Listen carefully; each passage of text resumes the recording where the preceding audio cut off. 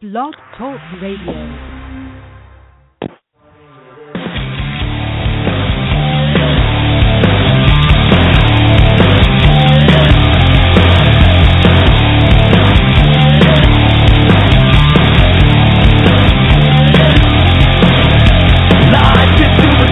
We've gotta be the body to rock it like we're never gonna see it again. We are exploding, the world is gonna know it. We'll rock it like you're never gonna see us again. Come on over. Come on over. Good evening to you, everyone. It is 11 p.m. and Pure Gold is live and on the air for this Tuesday night, January 12th, 2016. Welcome to the show that covers everything and anything and tells it like it is. My name is Joe Bacino. My co-host, as always, is David Gomez. Sir, are you on the air? Yes, I am, sir.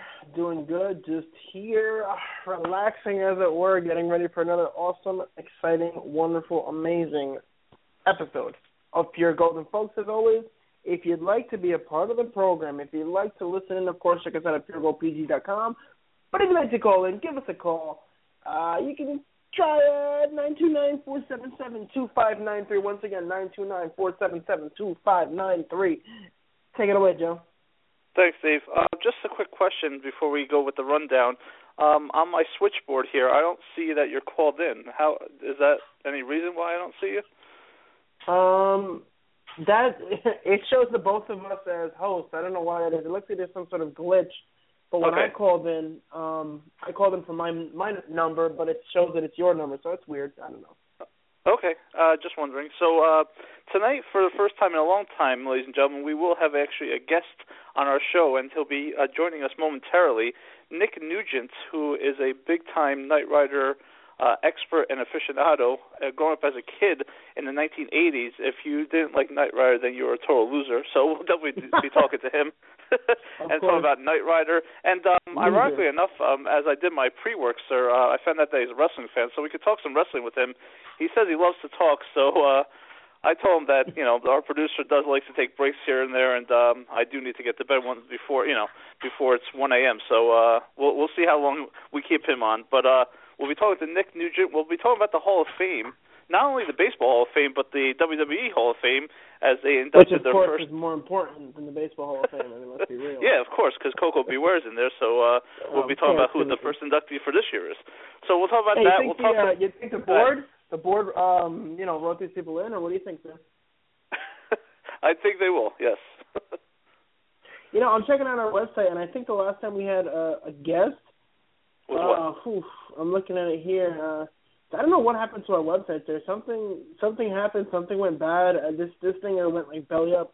We spoke to Mike Knox in July. I think that's the last time we had a guest on this show. Then again, that it's also the last time that I updated our website, so who knows?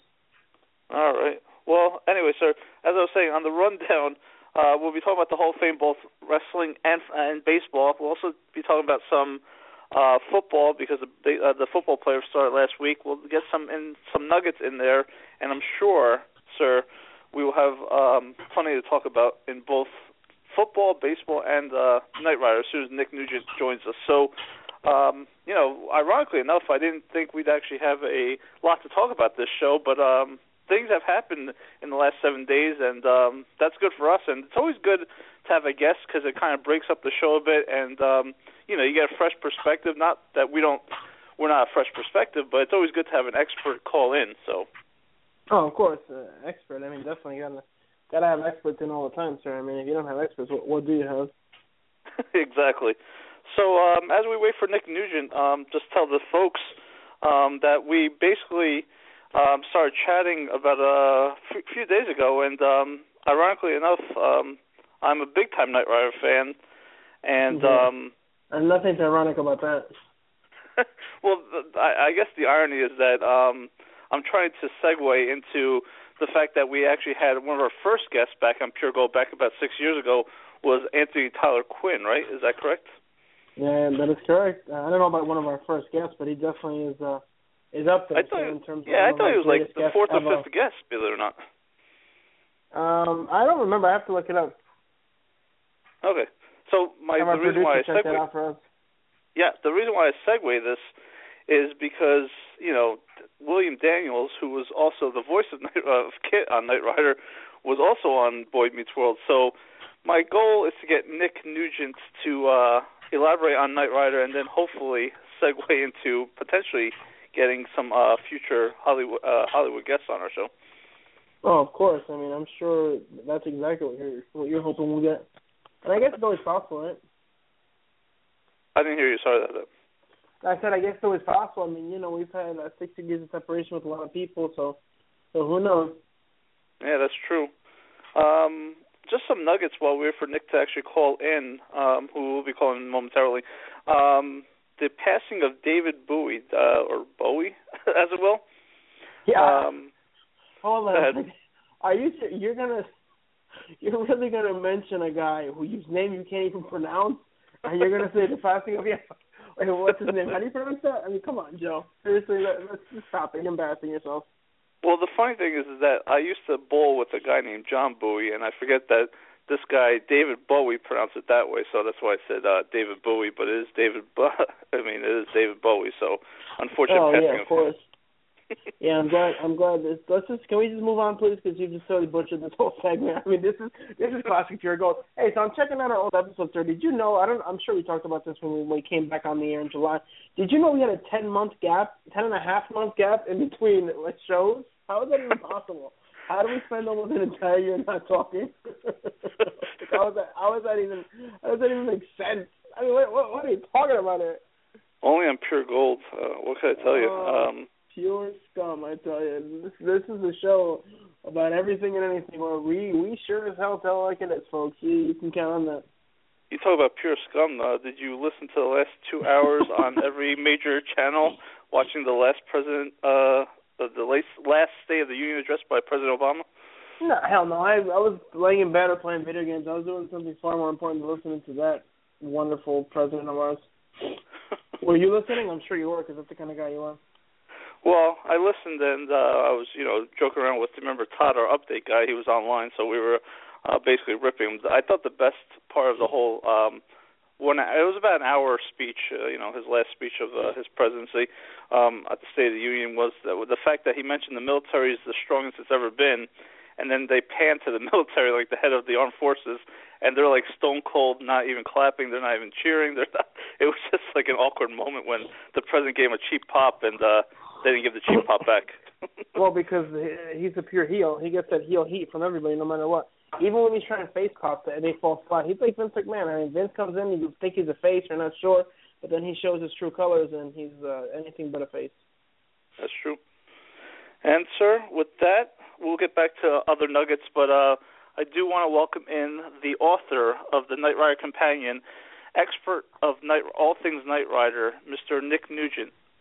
Nick, this is Joe from Pure Gold. How are you, sir? How are you doing? Can you hear me okay? We can hear you. Okay, cool, because I'm using a Bluetooth, so okay. Good deal. Great to be here. Well, welcome to the show, and let's get right to it, because I know that you said you like to talk, and we did mention earlier that you are a wrestling fan, so we have some wrestling nuggets if you want to get into that, but let's talk Knight Rider, because, sure. Like I said, if you were growing up as a kid in the 1980s, and you didn't watch Knight Rider and didn't think that was the best show of all time, then you were just a total loser. So let's talk about the book that you wrote, The Knight Rider Companion, sir. What compelled you to write this book? Well, I had the fortunate opportunity to meet Mr. Glenn Larson. I had worked with his son, James, at a internship, and he invited me to a movie screening at his father's house. Okay. And it was actually for Serenity. Just to briefly explain it, Glenn was able to borrow movies on movie reels for a night, and he'd screen them in his house. He had a movie projection booth built into his living room, and his son would run the projectors. So I figured out when my buddy James's last name was Larson, who his dad was. Okay. And so, long story short, I'm invited to this movie night, and there's Glenn Larson, and he he had a very kind of when you first meet him, he had a very strong presence to him that almost felt intimidating. And so I'm being the total fanboy, meeting him, and I called him like, "Hey, Mr. Larson, it's a honor to meet you." And he's like, "Well, my friends call me Glenn, so you can call me Glenn," and that helped me relax a bit. But that night really changed my life. He gave me a signed season 1 box set that he personalized for me.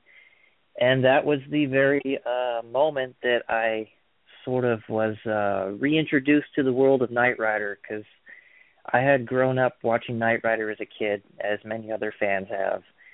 But I sort of fell out of interest with it for a while. And so here I am meeting the creator of Knight Rider and Battlestar Galactica and Fall Guy and so many great other 80s properties. And through that relationship, I had met other Knight Rider fans, and I was given this opportunity to basically publish a book on Knight Rider. And I had seen the other books that were out there, and I loved the story and the approach with episode guides and whatnot, but I'm a very visually driven person, and I felt like we needed a book that captured this show and the story of Knight Rider from a visual perspective.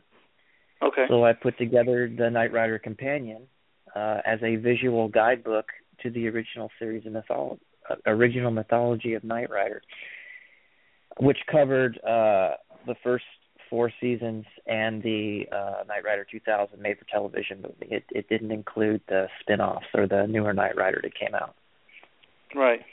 So let me ask you this: what was your first memory as a kid about Knight Rider? Like, what was it? Was it an episode? Was it obviously Kit was probably the major focus that you had as remembering as a kid, but what was the one thing that really made you like the show? My stepdad Gary bought me a talking Knight 2000 kit car made by Kenner. Yep. And I love that car to death.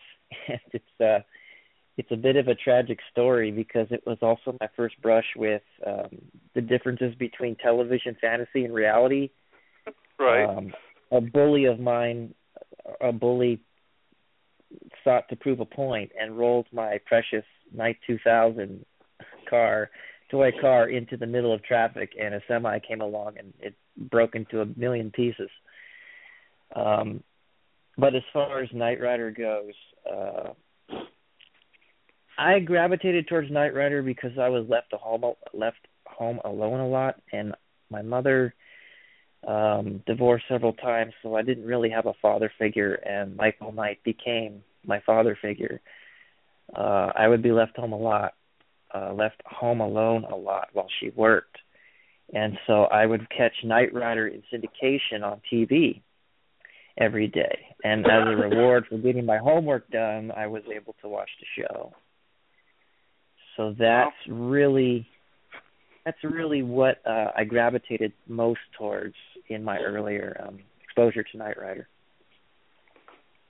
Well, I mean that's pretty deep, Nick. I mean, I was expecting you to say like Kit talking and the jokes between Michael and Kit, but that's a very interesting story right there. I mean, the best story that I could come up with is as a 9-year-old. I remember my dad talking to my cousin saying the car is in Atlantic City. If we drive Joe down there, he'll be the best. He'll be the happiest kid ever. So I remember driving down to Atlantic City, and obviously one of the Kit cars, not the ones from the sets or anything, but and David Hasselhoff was supposed to appear too. He didn't appear, but I still have the picture. I'm actually looking at the picture of me sitting in the car with Kit, wow. and just watching I'm just looking at myself how giddy I am. I'm still giddy thinking about Knight Rider like that, and just that's one of my favorite stories.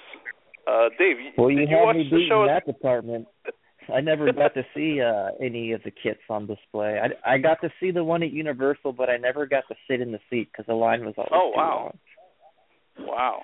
Well, it's funny. Let me jump in here for a second, guys. It's funny because Joe has talked nonstop, incessantly, to the point of pure annoyance about how much he loves Knight Rider And I know, one of the questions we have lined up for you is about the newest version of the TV show. And Joe was just ranting. When that show came out, just rant and rave about how, Knight Rider and he couldn't wait and blah, blah, blah. And then when the show was canceled, it pretty much ruined his life. Can you talk about that for a second, Nick? I know we're kind of going off the topic of childhood memories because I'm a little bit younger than you guys. I do remember the show, but I don't have any, I don't have any childhood memories. My dad didn't take me down there. I didn't get any reward to watch Knight Rider. I just kind of knew about it. So can you tell us a bit about the newest version of the show and why you think that that didn't go over well with the fans, whereas the original, of course, was such a huge hit?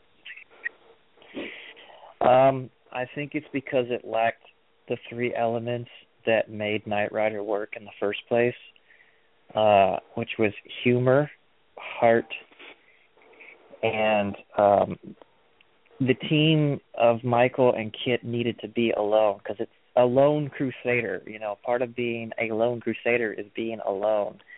I think that the fact that Michael was always under constant surveillance from the rest of the FCC Team Center satellite surveillance, something or other, kind of hurt it, but it really came down to you didn't have the buddy relationship that needed to be there. Kit was very kind of infantile and robotic, kind of like Hal from 2001: A Space Odyssey. So in that sense, it was very hard to connect to him on a human level. He kind of felt more like a tool rather than a partner, a supercar tool. It was very CSI, and Knight Rider was always kind of, it was fun humor, and it had some campiness to it.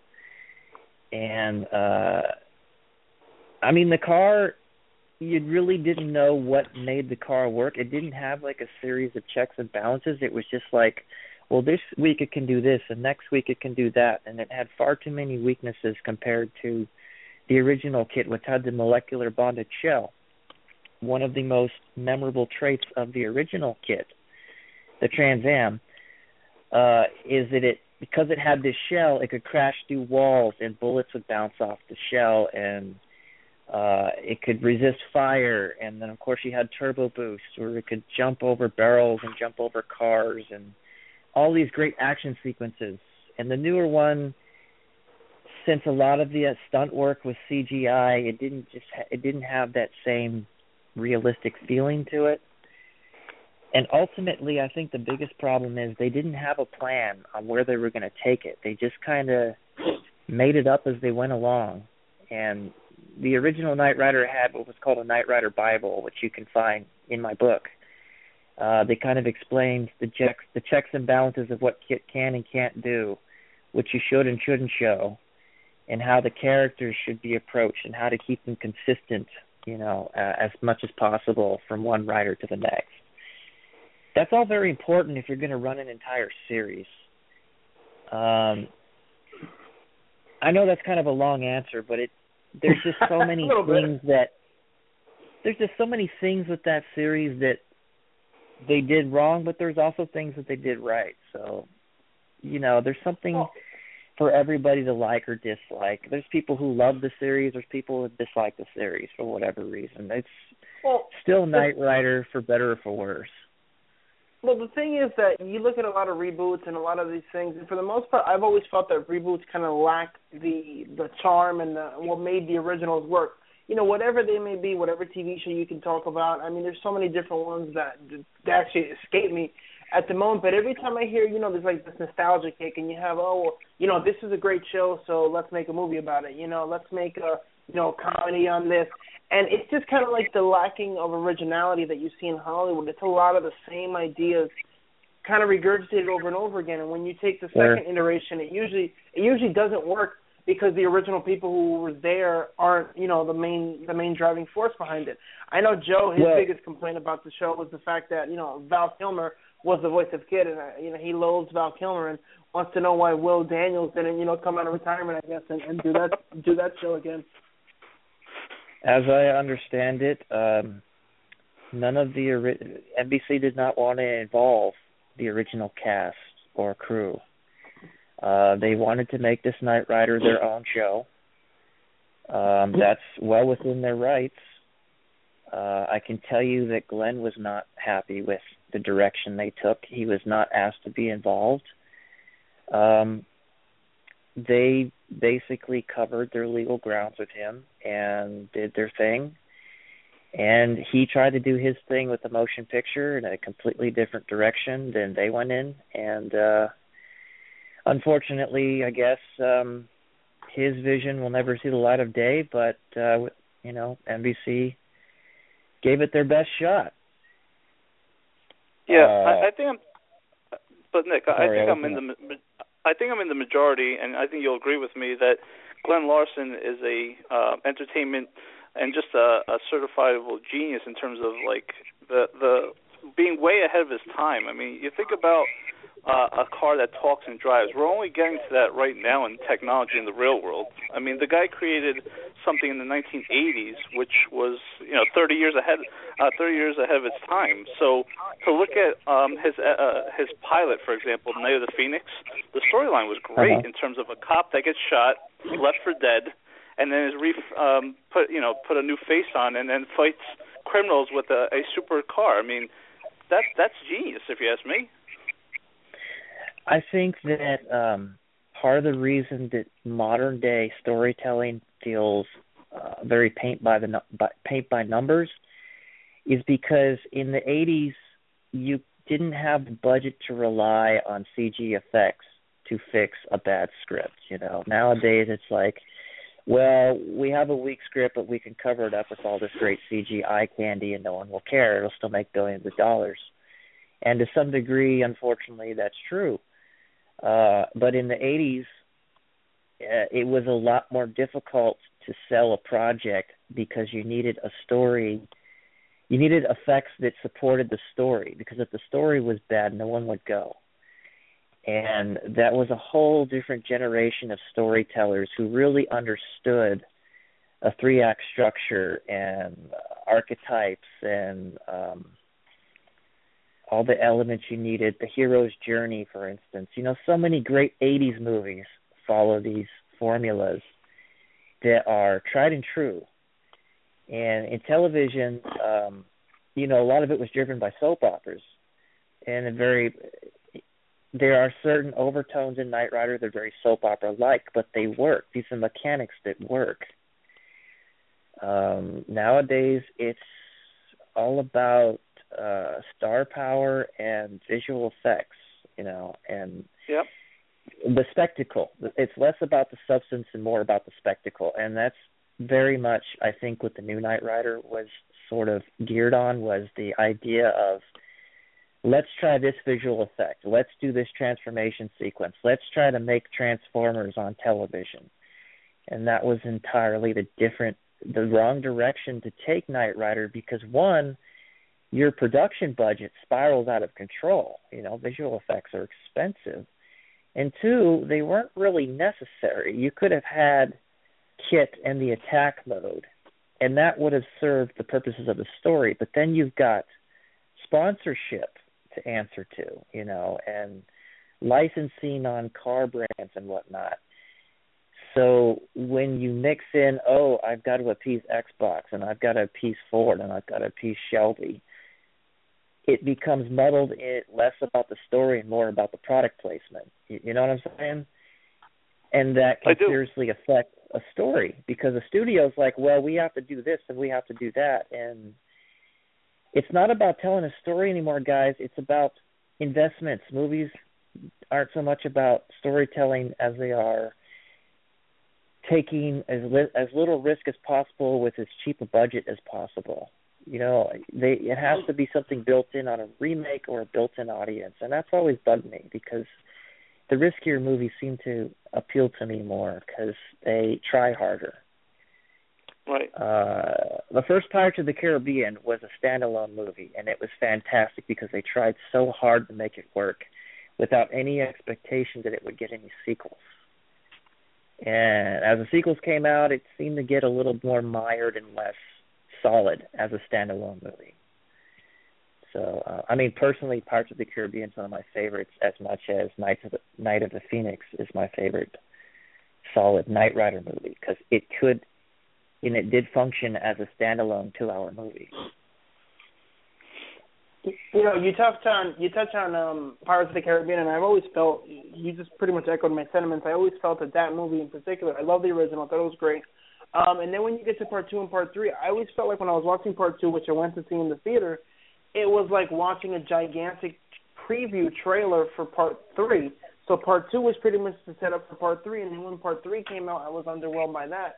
So I kind of felt like it just kind of got worse and worse. The quality went on. Then eventually part 4 came out. I mean, they could make part 20. I'll probably still go see them. Not really the point. But it's interesting how, you know, you have that fresh kind of take, this new thing, boom, here we go. And then once it gets more mainstream attention and people say, wow, this is a hit, you know, Pirates of the Caribbean is an enormous hit. Let's make, you know, sequel after sequel after sequel. You see the quality of these things, you know, go down.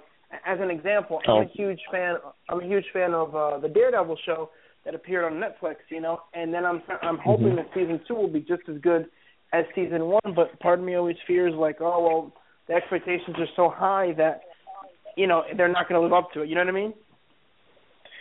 Yeah, I understand what you're saying. I'm a huge fan of Black Sails, and I saw this really great series on TV called Into the Badlands by the creators of Smallville. Right. And I'm hoping that gets a season 2 because that was a show that went in a completely different direction than any other kind of cookie-cutter superhero show out there right now. With all due respect, I mean, every show has its strengths and weaknesses, but I thrive on originality. Kind of sounds like I'm plugging the show, but it really is an awesome show. Miles Miller and Alfred Goff put it together, and they understand storytelling. Another really close friend of mine is Stephen E. DeSouza, who wrote Die Hard. Wow. And Commando, and great movies. a lot of Both other of great Arnold movies. Yeah, and The Running Man, and another great I follow movie. him on Twitter. But he's from that generation where they understand how to make a villain who doesn't have to always be sympathetic and yet memorable. Like, you know, Hans Gruber was a bad guy. There was no redemption to him, but he's such a fascinating, strong character because he enjoys villainy for the sake of villainy, you know? Right. It's a whole different storytelling dynamic that I miss a lot.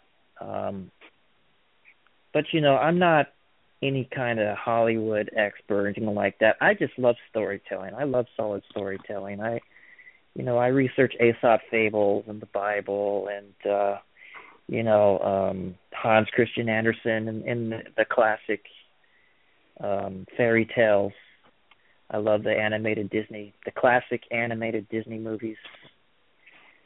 Right. But I don't want to get off on a tangent too much, but that all kind of speaks to who I am as an artist and why Knight Rider appeals to me, because it's not by any means perfect storytelling, but it is fascinating and fun to watch. When you watch Knight Rider, you have a great time, and it's usually a pretty solid show, you know.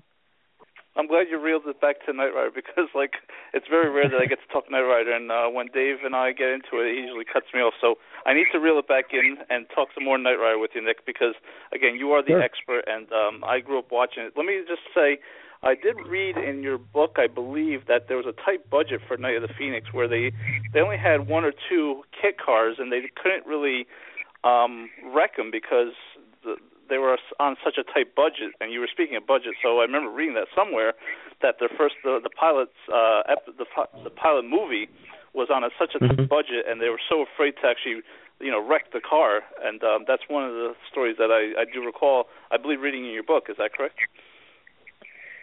Yeah, so Knight Rider started out as a 20-minute presentation that Glenn put together to basically get the financing and the okay to make the rest of the movie. So based on that 20 minutes of footage, and it's all broken down in my book, that he showed NBC, they gave him the green light. And it was at that point he had the budget to hire Michael Chaffee, who created the original kit, the Dash. The original nose was made by a guy named John Ward. That's the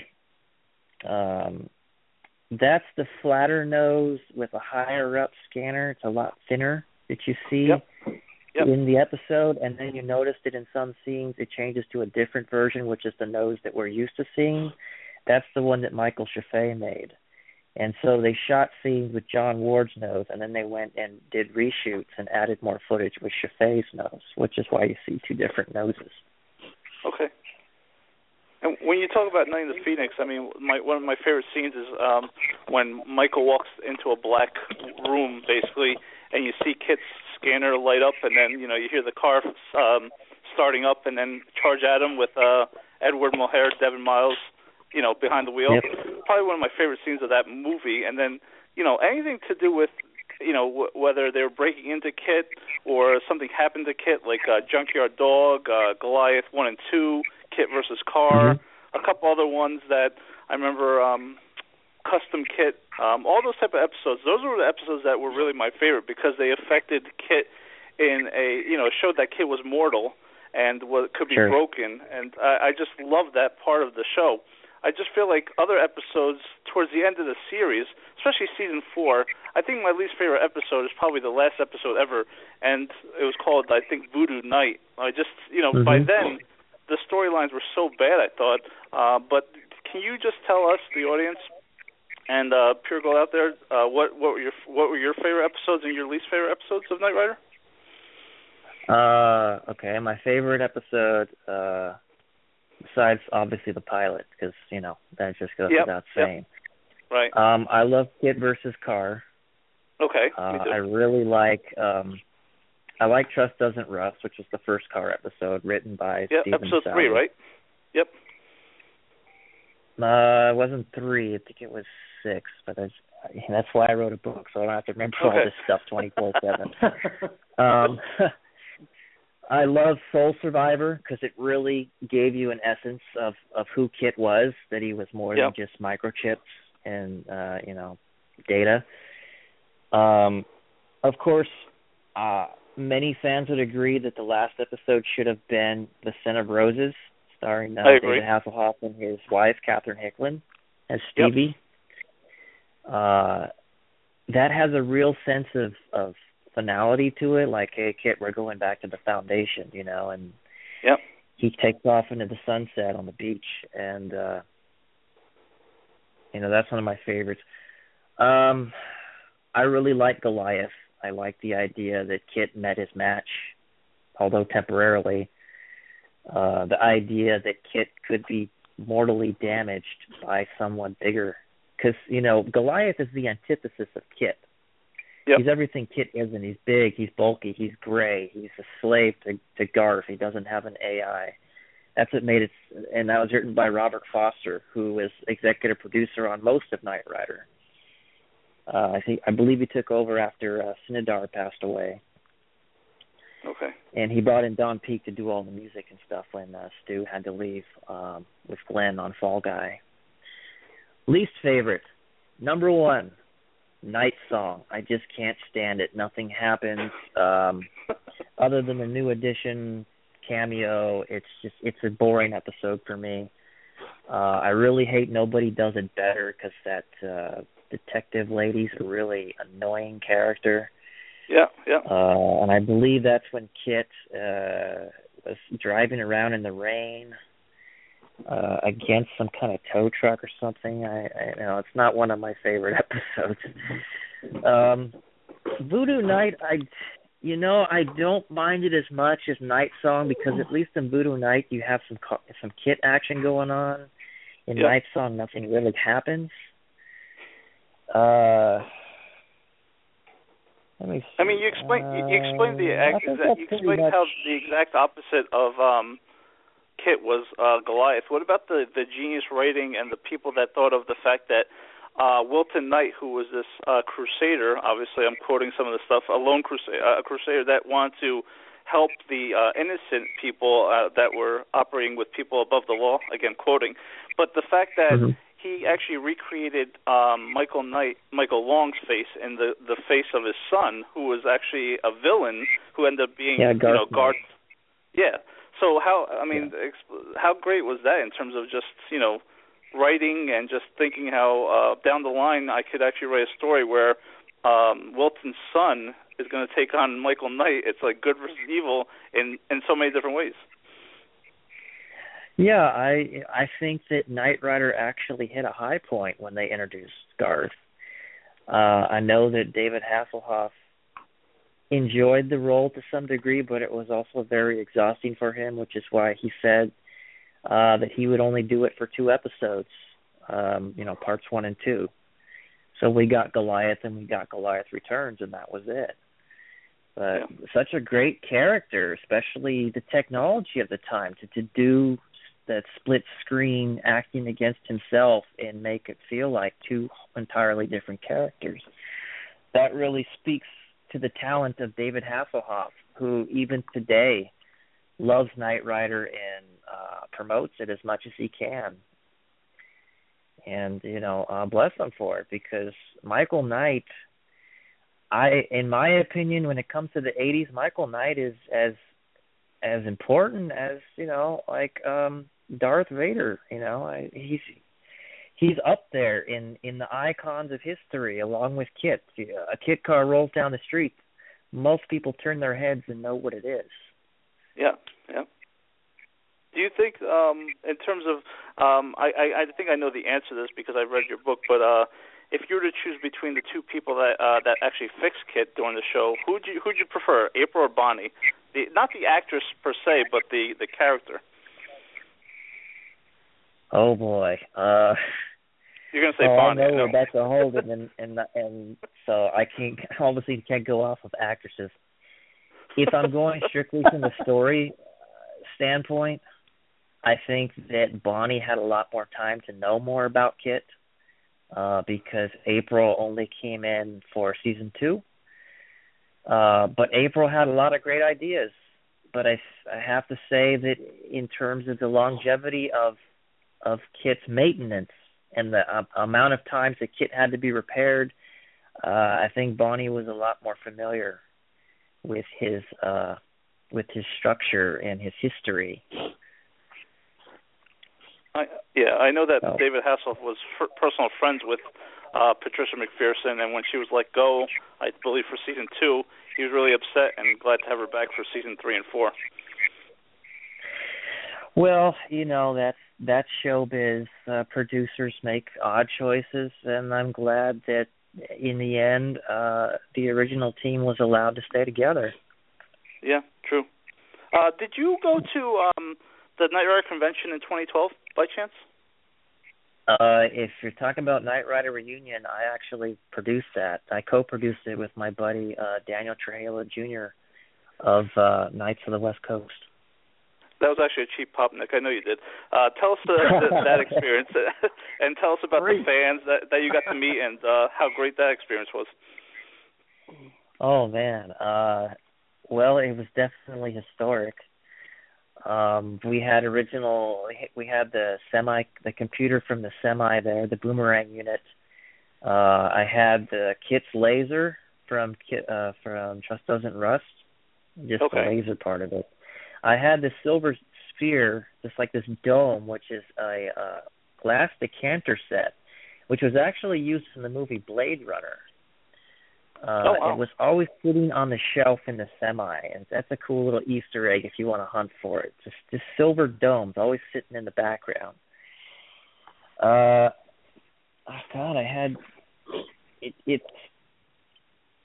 It's overwhelming because as a Knight Rider fan, I really wanted to show that I could produce an event that was about the fans and about Knight Rider. It wasn't about other star cars, even though other star cars were there. It was a celebration of all things Knight Rider. I called it a fan experience like no other because it had props, it had stars, it had replicas, and it had all these things all under one banner. And it was also done for charity for Children's Hospital Los Angeles. we gave our proceeds from the raffle and the charity auction to them. We raised $4,000, which was a really, fantastic feat for them, and a credit to the Knight Rider fans as a whole, because Knight Rider fans are very passionate about helping out charity with their cars, and especially Knights of the West Coast. We use our cars to help out with charity and go to comic conventions, and there's nothing that compares to the smile on a child's face when they get to sit in Kit or hear Kit talk back to them. It's priceless. Knight Rider Reunion was a fully licensed Knight Rider fan event. It was the only licensed event since the 80s, when there's only one other event, and that was something NBC did for the show back in the day. We tried to get David to come. Unfortunately, his schedule couldn't accommodate that, but we had as many people as we could get there, and it was an incredibly expensive event. We had a VIP party at the Hard Rock Cafe on Universal City Walk. We rented out the whole second floor, and everyone just had a great time, and it was a one-shot deal. And if I won the lottery or the Powerball or something, maybe I'd do another one. But if you were there and you were a part of it, you're really a part of something. I pulled out all the stops. I did all the badge designs and poster design. My poster's actually hanging up in the offices of NBC. That's how much they liked it. Oh, wow.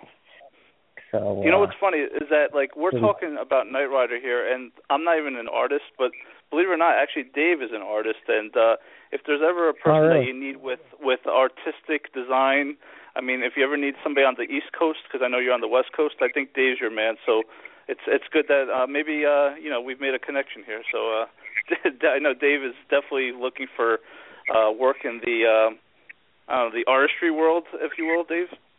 Yeah, artistry. That's exactly what I would not call it, but that's great, Joe. Thanks for that terribly cheap plug. Good stuff there, Joe. Yeah, my producer's actually talking in my ear. We do need to take a break, Nick. Now, sure. I definitely want to thank you. And, folks, we've been talking to Nick Nugent, who is the author of the Knight Rider Companion. We did talk before, earlier today, Nick, or online. You are a wrestling fan. So when we get back from the break, do you want to hang on and talk some wrestling with us, or do you need to go? It's up to you. Oh, no, I'm yeah, sure. Absolutely. All right, then. Good. Thank you. With that said, folks, we'll take a break, and we'll be right back with Nick Nugent. Hey, everyone. This is Brittany Dawn Brandon, Miss Arizona USA 2011, and Pure Gold is the best show on the radio. So make sure you tune in, check out the latest in entertainment, news, and sports.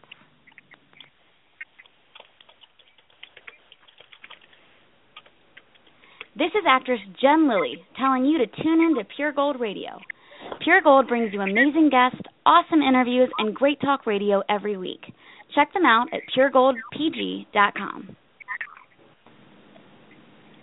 I'm Kristen Ledlow, Southeast Field reporter for Fox Sports Next, and you are listening to Pure Gold. I'm Lisa Mateo from the Pix 11 Morning News in New York. Make sure you check out Pure Gold every week for the best talk radio around. All right, folks, we are back here at Pure Gold. We were talking to Nick Nugent, from the author of the Knight Rider Companion, all things Knight Rider, but, good things. We will be talking about wrestling because he's also a big wrestling fan. But before we go further, Nick, I just wanted to ask you, ask you, how can fans reach out to you? How can they keep in touch? And what are you currently working on so the fans know? Okay. You can find me on Twitter at KRCompanion. I'm also on Instagram at the same name. And you can follow my fan page for the Knight Rider Companion, which is my book, on Facebook. You can get my book at Amazon, eBay, or order it off my official website at www.knightridercompanion.com. I'm vice president of a Knight Rider fan club called Knights of the West Coast. Our president, Daniel Trujillo Jr., is in charge of it.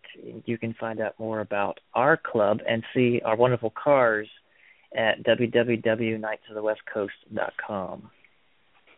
As far as my current work, I'll just keep this very, very brief. I actually just today got a copy of the Knight Rider Volume 2 Night Strikes by Lionforge Comics and published by IDW. I actually did the first 2 pages in the book, pages 2 and 3. So I'm pretty excited about that. It's got some great art by my buddy Jason Johnson, his artist, Brian Denham, and special thanks to my buddy Shannon Eric Denton for allowing me to be a part of the book. And you guys and girls should really check it out. You can find it on Amazon or wherever comic books are sold. If you love Knight Rider, it's very much in the spirit of the show. I highly recommend you check it out. All right, Nick. I mean, great shout-outs, and hopefully they're listening, and definitely anything you need to promote. And if, again, you're always welcome here on Pure Gold, and we don't have to talk Knight Rider anymore because I'm sure Dave would probably kick me off the show if we did talk any more Knight Rider, but we could definitely talk some wrestling right now. So did you catch Monday Night Raw last night, Nick and Dave? Oh, yeah, I did. You did, Dave? I actually did for once. Yeah, I'm actually I was surprised myself by watching quite a bit of it. I've been pretty much like anti-wrestling and just not watching WWE for a while now.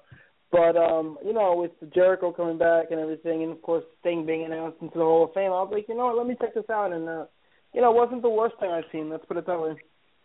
Well, I mean, that's my first question to both of you guys is the fact that, you know, we're on the road to WrestleMania. Royal Rumble is in a couple weeks, and we know the whole setup where Roman Reigns is going to defend his title against in the Royal Rumble against 29 other guys. The first question I have, though, because the story broke yesterday before Raw went on the air, was that Sting was going to be inducted into the Hall of Fame. And my only question, I guess, for now to start with you guys is that I really thought this was the year that The Undertaker was going to be inducted, and for them to announce Sting as the first inductee, I don't know if that's wrong, but I don't know if Undertaker's actually going to be inducted this year now. What are your thoughts on Sting being inducted, and did you think that Taker was going to be the first guy that was going to be inducted this year? You want him to answer or I'm going to answer? No, you go, Nick. Joe forgot to mention that. You go first. Nick, I find it very interesting that Sting is being inducted into the WWE when he only had 2 matches in the entire history of that particular company. But I understand they're taking it into account his WCW exploits. Yeah, definitely. It's kind of sad that he lost both of his matches. Oh, geez. Maybe that was the price to get into the Hall of Fame. I don't know. I certainly think Sting deserves it. I think he's definitely paid his dues. Undertaker definitely deserves to be in there too, but I don't think. See, The Rock made a very interesting statement about the Hall of Fame. He says he doesn't want to. Has The Rock been in the Hall of Fame yet?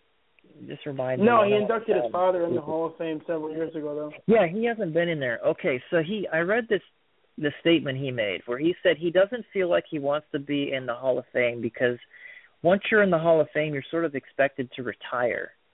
And he doesn't feel like he wants to retire yet.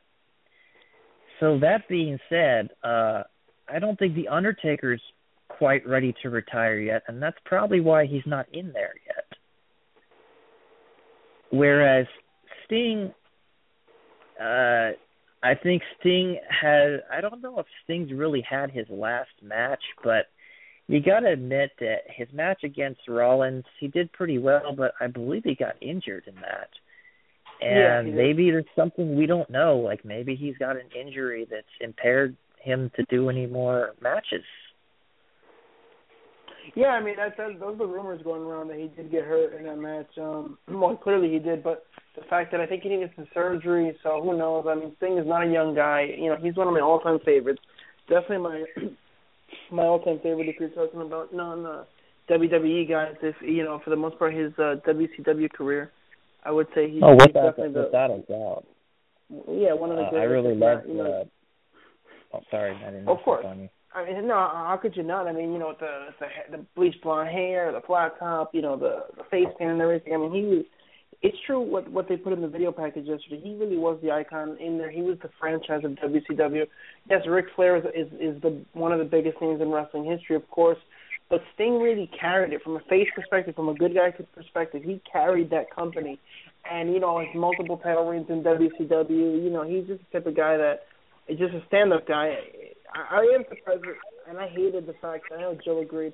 I absolutely despise the fact that he lost his WrestleMania match to Triple H. The match made no sense with having him lose and making such a big deal about him coming in. Triple H did not need to win, so I'm thinking it was just hey, let's stick it to WCW and put one of our guys over. That's exactly it turned into basically WCW versus WWE, and you knew that WWE had to come out on top because there's no way that Vince would allow WCW to seem like to have any kind of superiority over his brand. Right. I agree with that. I honestly think Sting should have won that match, and maybe that was his last match, but, give him that because he worked so hard, and he's such a talented guy, Triple H has paid his dues, no doubt. But I agree with that, too. Sting is... The fact that... Go ahead. Go ahead, Nick. Oh, go ahead. No, I was going to say the fact that Triple H didn't put Sting over, to me, is just an ego. I don't know if that's Vince ordering Triple H that he has to win the match because he has to stick it to WCW. So I don't know if all the blame goes on to Triple H with that. It's really hard to say because obviously Vince is the one who calls all the shots. I mean, the buck stops with him.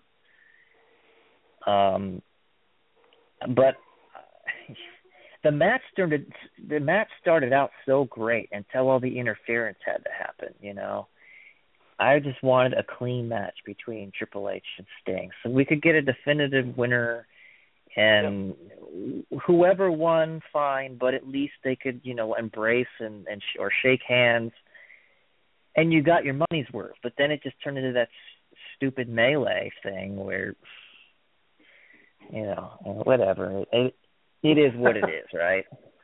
Yep. Yeah, definitely. Is there any reason why you don't think we, at the Royal Rumble, why all of a sudden Roman Reigns is defending his title in the Royal Rumble? Like, my thought, the progression that I thought with the storyline was that Triple H was actually going to be fighting Roman Reigns for the title, but now he's not. So is there any reason why you think that hasn't happened? Dave? Honestly, I'm not sure. I don't understand the purpose of it. I think that if Roman, and I'm not a Roman Reigns fan, but I think if they're going to try to book this guy as like this amazing world champion and they're going to have him win the Royal Rumble after defending it with against everybody, it makes no sense because then how does he have where's the number one contender? Who's he going to fight? Now, if Roman loses it and then he's got to get a title shot in February and then go at Mania, then that kind of makes more sense than Vince trying to screw him over. I think they make it too blatantly obvious when they do what they did last night with that whole one versus all or whatever it was. Sure. I'm not. The WWE booking always kind of confuses me, but the fact that Brock went in there and wanted them to switch it back to the original setup for the Royal Rumble where Brock would win and then go. I mean, I want Brock to win regardless. I just don't. If Reigns wins it, obviously it cements him as being the first guy to ever do it. Flair won the vacant title, but nobody has ever defended the title in the Rumble. But my question now becomes, is the Rumble going to be 4 hours long? Because the whole pay-per-view was always, several matches, the title match, and then the Rumble. Now it's just, the title match is gone, so here comes the Rumble. So is it just going to be like a 3-hour pay-per-view of the Royal Rumble with like 90 guys in it? Well, if you recall, the last Royal Rumble, which I believe Reigns won, the pay-per-view almost ended early, and it seemed like they sent The Rock out there to try and not only to stretch the pay-per-view out, but also because everyone was pissed off that Reigns won in the way that he did. Right. And the fans booed The Rock. So they brought The Rock out there because they figured, they won't boo The Rock. And then The Rock's trying to put Reigns over and validate his win or whatever. If Reigns if Roman Reigns defends the title in the Royal Rumble and he still wins it, then there is no number one contender other than Brock to challenge him at WrestleMania. So but then you got to wonder, so, okay, let's say he loses, right? Let's just say, for instance, Triple H is in the Rumble and he wins. Okay, so then Triple H goes up against Brock at WrestleMania. So they've already changed the whole dynamic of whoever wins the Royal Rumble gets the shot at the champion. Because if you win the Rumble and you're the champion, then you're already the champion. Right. So I'm thinking how is all this going to play out? I'm thinking at the February pay-per-view, they're going to crown the new number one contender. It's the only thing that I can think of, the only thing that makes any sense. Or, because nothing. If they did a match before the Rumble to crown a number one contender, then it makes no sense because then that person can just enter the Rumble and win it. So they'd have to crown the number one contender at the next pay-per-view. Yeah, it's a very weird risk that they're taking. Yeah, I mean, we have to see. I mean, Vince's logic sometimes is only logical to Vince, so we'll have to see where the storyline goes. The only other note of Raw last night was Kalisto actually winning the U.S. title over Alberto Del Rio, which was interesting. But just real fast on Hall of Fame, because now I start doing fantasy booking. I was thinking about two people that I want to get your thoughts on inducting these two people in the Hall of Fame this year.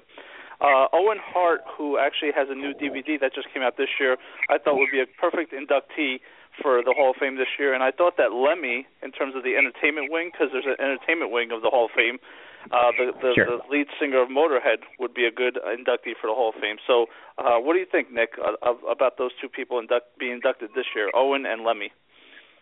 I'm pretty sure that Triple H is going to push Lemmy, which I think is great because Lemmy was a musical genius and a very wonderful musician. Owen Hart, doesn't his widow have control over his whole estate and publicity and whatnot? Because I remember reading something about she refuses to let them induct Owen Hart into the Hall of Fame. She's the only reason why he hasn't been inducted into the Hall of Fame.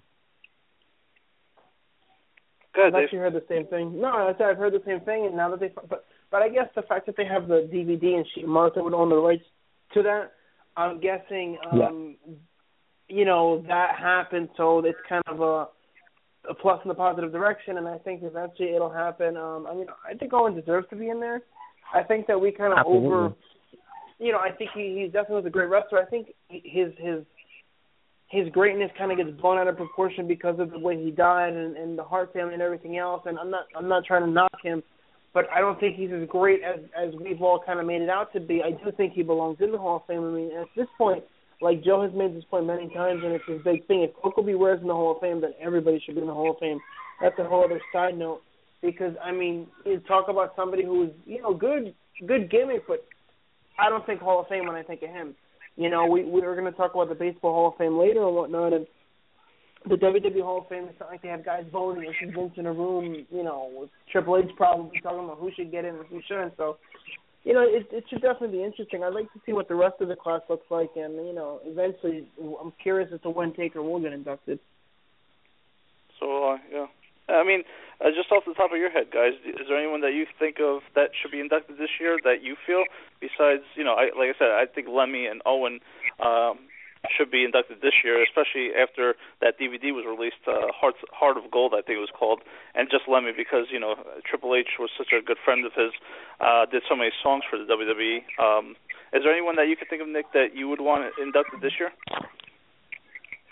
I honestly don't remember everyone who's been inducted already. Oh, okay. Has Edge been inducted? Yeah, he was inducted the year that he retired, which is, okay. In baseball you have to wait 5 years and different, you have to wait 5 years. Obviously Edge he wants was The so Rock immediate. in there. Right, of course, at some point. But I don't think The Rock wants to be in there yet, so that's likely not to happen. I would agree with that. You know what? Diamond Dallas Page. I'd love to see him in there. Definitely. Huge Diamond Dallas Page fan. How about you, Dave? Anyone you can think of, Dave? Is Jericho in there yet? No, Jericho is still pretty active, so he's not in there. I mean, he definitely belongs in there, I would say. Eventually, Kane's going to get in there. I would put Christian in there. I'm trying to think who else should definitely be in the Hall of Fame. I'm actually looking here. It says Donald Trump's in the Hall of Fame, which is mind-boggling. Celebrity ring. And they have Tyson in there already, too. Yeah, exactly. I'm looking at Edge and Eddie Guerrero on here. DDP's definitely a good one. Obviously, Hogan's already in there. Brett's in there. I mean, Savage is in there. The biggest names in wrestling history really are in there. So at this point, it becomes a matter of like a Steve Austin, who's probably never wrestling again. Isn't Steve already in it? He's already in there, right? I believe so. I think Steve is already in it. Yeah, I think you're right. I'm just thinking of like the main guys in like the 90s and stuff. I mean, is Shawn Michaels in there yet? Yeah. Shawn Michaels was inducted in there. Yeah, I mean, he's definitely. Shawn should be inducted in there 4 or 5 times, I'd say. Yeah, in terms of tag teams, I don't recall if the Dudleys or Demolition are in the Hall of Fame. The Dudleys are not in the Hall of Fame, and they'll get in there eventually, definitely. I'd say the Hardys are probably going to get in there eventually too. Kurt Angle, at some point when they all reconcile with the WWE, I'd say they probably all get in there also. I would love to see Kurt in there. Kurt was fantastic. That's true. They might not put him in there though because of his ties to TNA and being in their Hall of Fame. But then I think Sting was also in their Hall of Fame. So. Oh yeah, he was their first inductee. Yeah. So Jeff Jarrett. Demolition. There's a good one for you, Jeff Jarrett. Yeah. I doubt they ever. I don't think they put Jeff in there just because of all the problems they had when he left. Maybe at some point, but I don't see that happening anytime soon. I could be wrong, of course. Well, he's got the rival wrestling organization that he's doing, but if you were to ask me clean and clear, I think Jeff Jarrett absolutely deserves to be in there. He between all the companies he's worked for, that man's just full of talent. So is AJ Styles. Well, speaking of AJ, Joe and I were talking about something interesting. AJ, what I would do, this is just me. If you want to make an impact, if you want to make a name, AJ, recently they talked about him coming and signing over with the WWE. What I would do is, since the Royal Rumble is going to be for the title, I would actually have AJ enter, make a surprise entry. I'd have Samoa Joe enter as well. But I'd actually have AJ win the title, which would be amazing because nobody's ever won the WWE title in their first match. Have him win it and then lose it the next month at the following pay-per-view and then, figure out a way to do a number one contender. But just to kind of shock the world, to do something crazy, something that's probably never going to be done again, have somebody like AJ win the belt at the Royal Rumble. Well, if I was to make a prediction on where the storylines are going, I think that Roman Reigns is basically Daniel Bryan. It's the same angle as Daniel Bryan, the underdog. We got to remember that Brock Lesnar was never pinned to lose his title. Yep. And Roman Reigns was pinned by Seth Rollins to lose for Brock to lose his title. So you know that Brock is gunning to get his title back, and I honestly believe that Brock's going to get his title back. I don't know if it's going to be a WrestleMania win or not, but I believe he's destined to get that title back, and he came back for a reason. I don't think he came back to just be a jobber.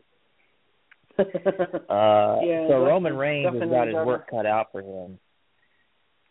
Whether or not Triple H takes it, but we could have a great curveball and Bray Wyatt wins the Royal Rumble.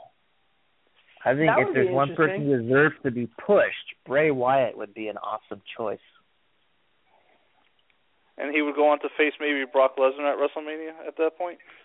I mean, I don't know who he's facing. It'd be a match we haven't seen before, right? Yeah. That's true. I can't imagine them main eventing WrestleMania, at least not at this point with Bray, but I know they have kind of been pushing the Wyatt family and having them get so many wins over the Dudleys, et cetera, and, finally make them a little bit more credible because they lost so many matches over the course of their WWE career. I think that's interesting. What about you, Joe? What do you say? At this point, with all the injuries that all the injuries that the WWE has faced, with John Cena just recently going out, the big injury to to Cesaro and his shoulder, and even Seth Rollins, who had to drop the title in November because of the injury to his knee. I think that they're scrambling right now to get people back to watching again, and I think that having Roman Reigns defend the title in the Royal Rumble itself, to me, is not a good way to get the fans back into it. I think it's a shock move more than anything. I think it should have been Triple H versus Roman Reigns for the title at the Royal Rumble, to be 1-on-1, as opposed to as to the Royal Rumble being defended in there. So I don't like the fact that. Go ahead. Here's an idea. In order to build, Reigns versus Triple H does not have to be a title match. Be a match, right? So it could very well play out that Reigns is about to win, which would give Reigns plenty of vindictive reason to go after Triple H, who is, of course, the head of the authority, and blame Triple H for losing his championship for whatever reason, whatever you want to call it, run-in. Because as I remember, even a contender who gets eliminated can still, for some oddball reason, crawl back into the ring and eliminate somebody else. Yeah, that's stupid. Which is just the weirdest thing. But they just like run down, right? They run down and they get in there. It doesn't matter who throws you over the top rope, whether they've been eliminated or not. You can still get eliminated. Right. So I would not put it past Triple H to have Roman Reigns practically clear the ring, and then all of a sudden here comes all the authority people and Sheamus and whatever coming into the ring and forcing Roman over the top. Yeah. Which would be a big screw job, but that's what the WWE is all about, right? So that's true. It's not inconceivable to think it could go that way. You're right. And, we could spend hours upon hours as wrestling fans fantasy booking, and that's the problem. What happens is our storylines make more sense than what the WWE does, I personally think, and we get into this fantasy booking, and then we get what Triple H and Vince McMahon come up with, and you just get frustrated at the storylines and the products. So I just want to say that, I do appreciate hanging in there, Nick, and talking wrestling with us. We do have to, unfortunately, not unfortunately, but we have to get into some baseball talk. So we definitely want to thank you for coming on. You spent a good portion of the show on our show today, and we definitely thank you for that. Oh, I had a great time. I'll be happy to come back another time, talk wrestling or whatever. It was great. Definitely, and producers tell me that your birthday is Monday, so you have a happy and a healthy birthday that's coming up Monday. Oh, thank you very much.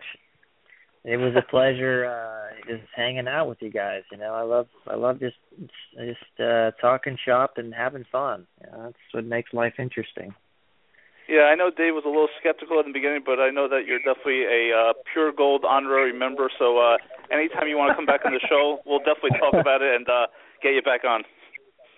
Well, thank you very much, guys. I wish you luck with the baseball talk. Unfortunately, that's way out of my interest level. But hey, man, I'll leave you to it. And thanks again. Really appreciate the exposure for Knight Rider. Anyone who doesn't know about Knight Rider, pick up my book, KnightRiderCompanion.com, and I catch you guys later. There you go. Thanks Nick, so much. It's been truly a pleasure. Thank you so much. All right. Take care. Bye-bye. You too. Bye. All right, folks, that was Nick Nugent. Sir, I know we've been talking about Knight Rider way back when the show started, and we make fun of me when I said about season 1 being canceled and how how I can't stand the fact that Knight Rider has been canceled before season 1. So it was great to have Nick Nugent, who has a lot of experience with Knight Rider. He actually wrote the book, The Knight Rider Companion, and actually was able to talk some wrestling. So a really good guy. No, definitely good stuff. And speaking of making fun of you, I gotta chime in on this. This is something that I wanted to talk about last week. I actually wanted to dedicate the entire show to this, but of course, in typical PT fashion, we didn't even touch on it.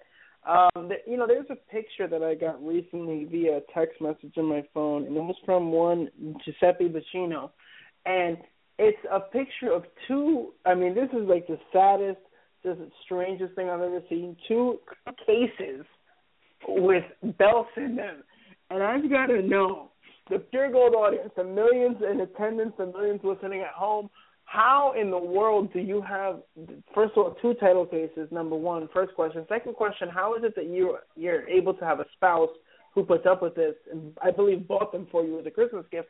And my third question is, when I look at the order of the belts, first of all, the Intercontinental title is way out of place in that case, and you have the 2 W titles kind of on top of each other, and that bothers me because they're not in any sort of order. I would have put one in one case, one in the other, but just touch on that if you could, just for the next hour or two. Let's just talk about this case, sir. All right. There is actually some logic to it.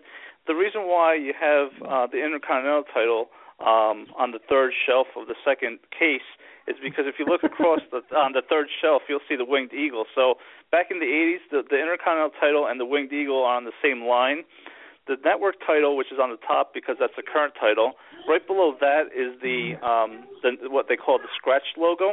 And if you look across from there, you'll see the big gold from the WWE. So when you combine the scratched logo plus the World Heavyweight title, WWE style, you get the network logo. So there are reasons, and I'm sure that you're really spinning your head now thinking about that I actually made some logic in terms of how I place these belts.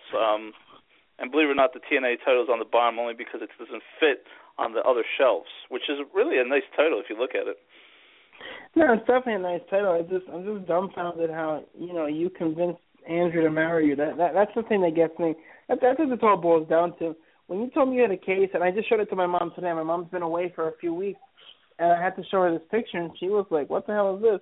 And sure enough, she saw it. She saw the title, and she just couldn't believe it. I mean, she was probably more disgusted than I was.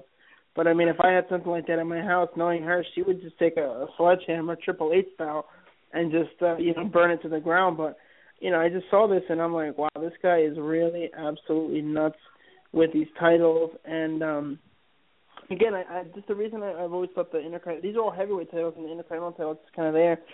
I'm looking at it now, right, and I see you've got the NWA title. I mean, you have the big gold on here twice. You have the actual WCW one, and then you have the Raw version of it, which is rounder. It's just weird to me because you've got the 2 scratch logos, which are almost identical, at the top. You've got the NWA, which I absolutely hate the NWA title. It's such an ugly belt across to the side. You may as well just put the European title up there anyway, just as a side note. Yeah, it makes sense to have the Eagle and the Intercontinental because they're the same era. But then you've got the one right after that, which I forget what that one's called. You've got the Undisputed title down there, the TNA title, and it just kind of seems like a big old, the fact that you have 2 titles that look the same, 4 titles that technically look the same, just kind of, drives me off a wall. So.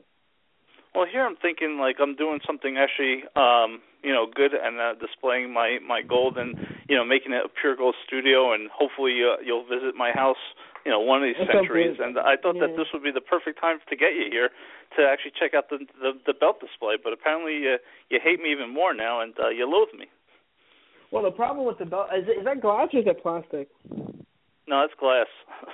The problem with is when you hear the glass, it's Joe Bacino's I want to go to this, and I want, hey, Joe, can you show me this? What's this? And then just like smash you through it, like barbershop style, and super kick you through the other one, and just walk out with the Heartbreak Kid music playing, because that would be amazing, sir. I just have to touch on that because I'm looking at the picture now, and it makes me sick. Well, thank you. I mean, I appreciate the sentiment. Yeah, no problem, sir. Anytime. So before it gets to be like 3 a.m., let's definitely talk about the Hall of Fame, the other Hall of Fame, the Baseball Hall of Fame, where finally, definitely maybe, our boy Possibly. Mike Piazza was actually inducted to the Hall of Fame. It took him, I think, 2 or 3 tries, I believe. Is that correct? 4. This is the 4th year. Oh, wow. Jeez. Yeah. 4 tries to get in. What I want to touch upon before you chime in is the fact that Mike Piazza is only the second Met to ever be inducted into the Hall of Fame, and he chose the Mets over the Dodgers because he came up with the Dodgers. I found that very interesting, and I really like the fact that he's going in as a Met. Obviously, definitely, maybe. Give me your thoughts when you heard the news, and any other thoughts about the Hall of Fame. Well, I was excited about it. I mean, obviously I'm a big Mets fan. Somehow, for some reason, I still like this team. But having Piazza in there as like you said, the second Met, I mean, the way the Hall of Fame sees it, every team you played for has a part of that plaque, but, obviously you're talking going in with a plaque and the Mets logo. I think it's awesome because Piazza and Steve are two of the greatest baseball players of all time. This isn't just like, wow, this guy was a great Met, but no, literally two of the best at their position ever. Before this last week, Seaver had the highest percentage of, votes, and, Piazza getting 83%, awesome stuff.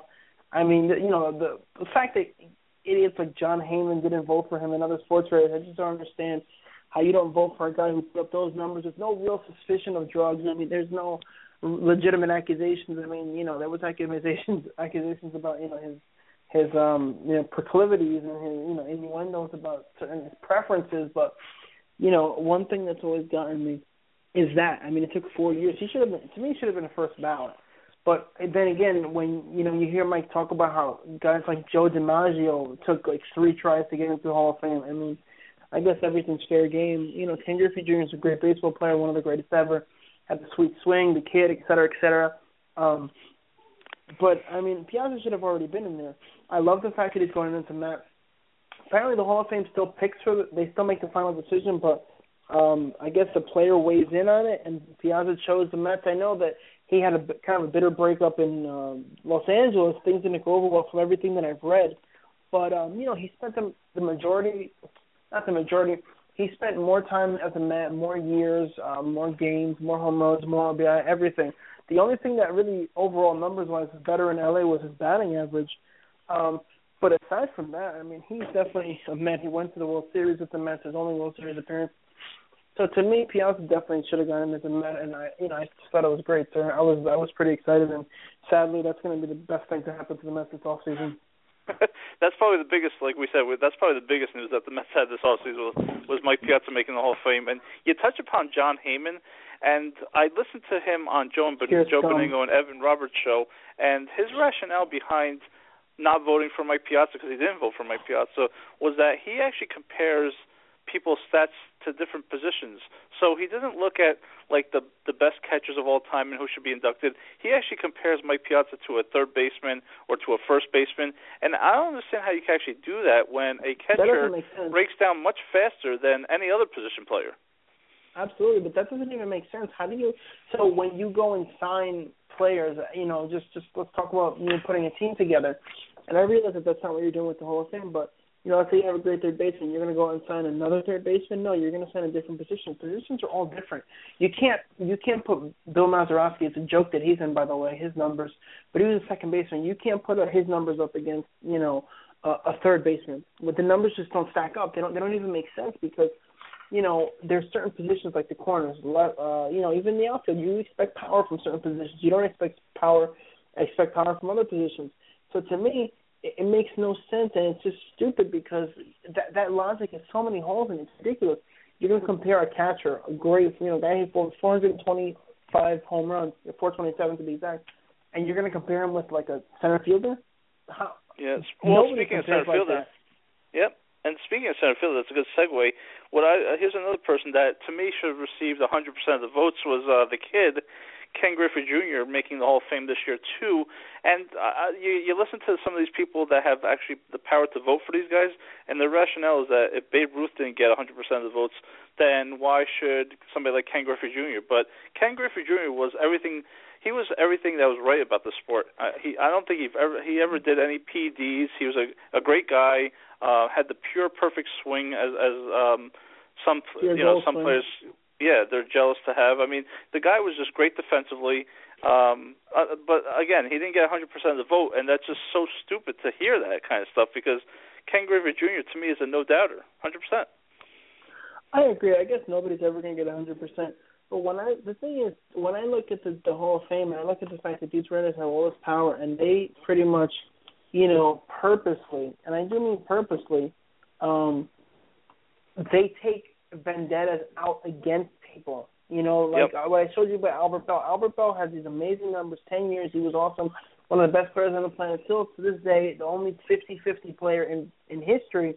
And, this guy was purposely not put into the Hall of Fame because the writers hated him and because he had such a bad relationship with them. Jim Rice took Jim Rice 15 tries. He got in his last try when he went in with Ricky Henderson because the writers hated him because he wouldn't grant interviews. See, that's the type of stuff that shouldn't exist in baseball. If you don't like a guy, that should not be the reason that you're not going to vote for him. As a matter of fact, Bill Madden of Newsday said that, with Bell, because I did my research on this, there's a long quote about the fact that, the writers would remember the way he treated them on, when it came to induction time, and they did, because his level was so low that, he was off the ballot almost immediately, which is unheard of. Yep. Ridiculous even for a guy with his numbers, and that's the way that type of petty stuff shouldn't exist, sir. I thought of, as you were talking, I thought of one person that should actually receive 100% of the vote, and the guy is a great guy. He's the best at his position of all time, and he was never had any problems with the media. He was no Albert Bell or whoever else was a malcontent. But, sir, can you guess? I'll give you one guess because we're running short on time.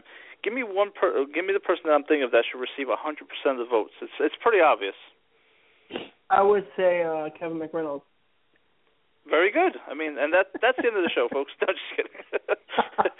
It's actually number 42 of the New York Yankees, the closer. Mariano Rivera. That guy, if he doesn't receive 100% of the votes as a Hall of Famer, as the best closer ever to live, then you're right, nobody will receive 100% of the vote. Yeah, I mean, I could see, Jeter not getting 100% of the vote. I mean, it doesn't make sense. It doesn't make sense that, these guys take these vendettas out and all. I get it. Babe Ruth didn't get 100% of the vote. Nobody should. But at the same time, come on, he wasn't even the highest voter. It's stupid to me. It is. My only nugget that I have, because the football playoffs, whatever, you had Kansas City, Pitt, Seattle, and Green Bay advance. Next week we could talk, if we have some time, talk about some football playoffs, because next week is probably the best. This weekend coming up is probably the best weekend for football. You got the divisional playoffs. You got 4 games, 2 on Saturday, 2 on Sunday. That leads to the championship game. But today's sadly football's still on? Are you sure? Yeah. Speaking of football on your side, I don't know if you heard or if you have any thoughts on Coach Coughlin interviewing for the Philadelphia Eagles and I believe the San Francisco 49ers. I mean, if he becomes a coach of the Eagles or the 49ers, do you have any ill will towards what the Giants did to Tom Coughlin? I'd say that's right here. Go to hell! Very good. Today, sadly, is the 47th anniversary of the Jets' only Super Bowl victory, Super Bowl III. So back on January 12th, 1969, the Jets won the Super Bowl. That's amazing. It was Super Bowl 50, and the Jets haven't even been to a Super Bowl. That's the only Super Bowl they ever went to, correct? Yeah, they're undefeated at the Super Bowl, 1-0. Jets go to hell. I have a total side note question of you, sir. Yeah, go ahead. And this is to kind of go back to talk football. But apparently the owners approved the Rams to move to Los Angeles. Can you explain why the hell? And this is something that's always baffled me for years. Why do they insist on having a football franchise in Los Angeles when they don't work? I mean, they keep leaving and coming back. What's the point? Why do they have to be in Los Angeles? That's a good question. I don't know why teams leave Los Angeles and then they want to go back to it. I can't explain that one. Good question. If we get any football experts on, that's probably one of our first questions and it seems like, it's always the Rams that want to go back to Los Angeles. I mean, exactly. It makes no sense. It's happened so many times, and I just don't understand it. It doesn't work in Los Angeles. Let it go. Move on. Seriously, it just doesn't make sense to me. Nope, doesn't make sense to me either. So, holy cow, it's an hour and a half, and we've talked about pretty much everything and anything. I mean, between Knight Rider, football, the Hall of Fame, both baseball and wrestling, a couple nuggets. And, if you watch some football, which you probably didn't this weekend, they actually started playing trailers or commercials for Batman vs. Superman, which is coming out on March 25th. Yeah, I'm looking forward to that. That should definitely be interesting, sir. I actually kind of can't wait to see what happens with that. And I still don't think it's going to be good, but, we'll see, sir. We'll definitely see. I'd want to go see it, but I don't know about going to see it on Good Friday, sadly. No, I would definitely not go on Good Friday. But I do think that it's worth going to the movies to watch. We should, as a matter of fact, this is not a joke. I think we should go see it together, sir. To be honest with you, I think we should. I know. Go check it out. We talked about it last week. We'll definitely do that. And if you want to get Hans involved, the three of us should go. No, as far as that goes, I mean, as far as getting him involved, I would just say, go to hell! Sir, I got to get up in a few hours, so let's do another show next week. I'm really enjoying this. What do you have to get up for? I mean please. No, wait a second, Dave. Wait, Dave. First of all, wait a second, David, for a second. Wait a second. What's the name of your show? Pure Gold. Pure Gold. Yes, sir. I got 2 words for you. Pure Gold. You guys are awesome. Yes, we are, Nikki. Absolutely, folks. Thank you so much for listening. Thanks to Nick Nugent for, son of Ed Nugent, for coming on. Really appreciate him talking Knight Rider for 4 hours. Joe, again, always love the guests you get. I remember when you got, I forget the guy, but the guy who won like the 2005 World Series of Poker. I mean, just fascinating stuff. I gotta tell you, always appreciate having guests on here. It's been a long time since we've had anybody, so thank you so much. Make sure you tune in next week, or 3 months from now, or 9 months from now when we do our next show. As always, it's been a pleasure. Joe, have a good night, sir. You too. Good night, everyone. Woo!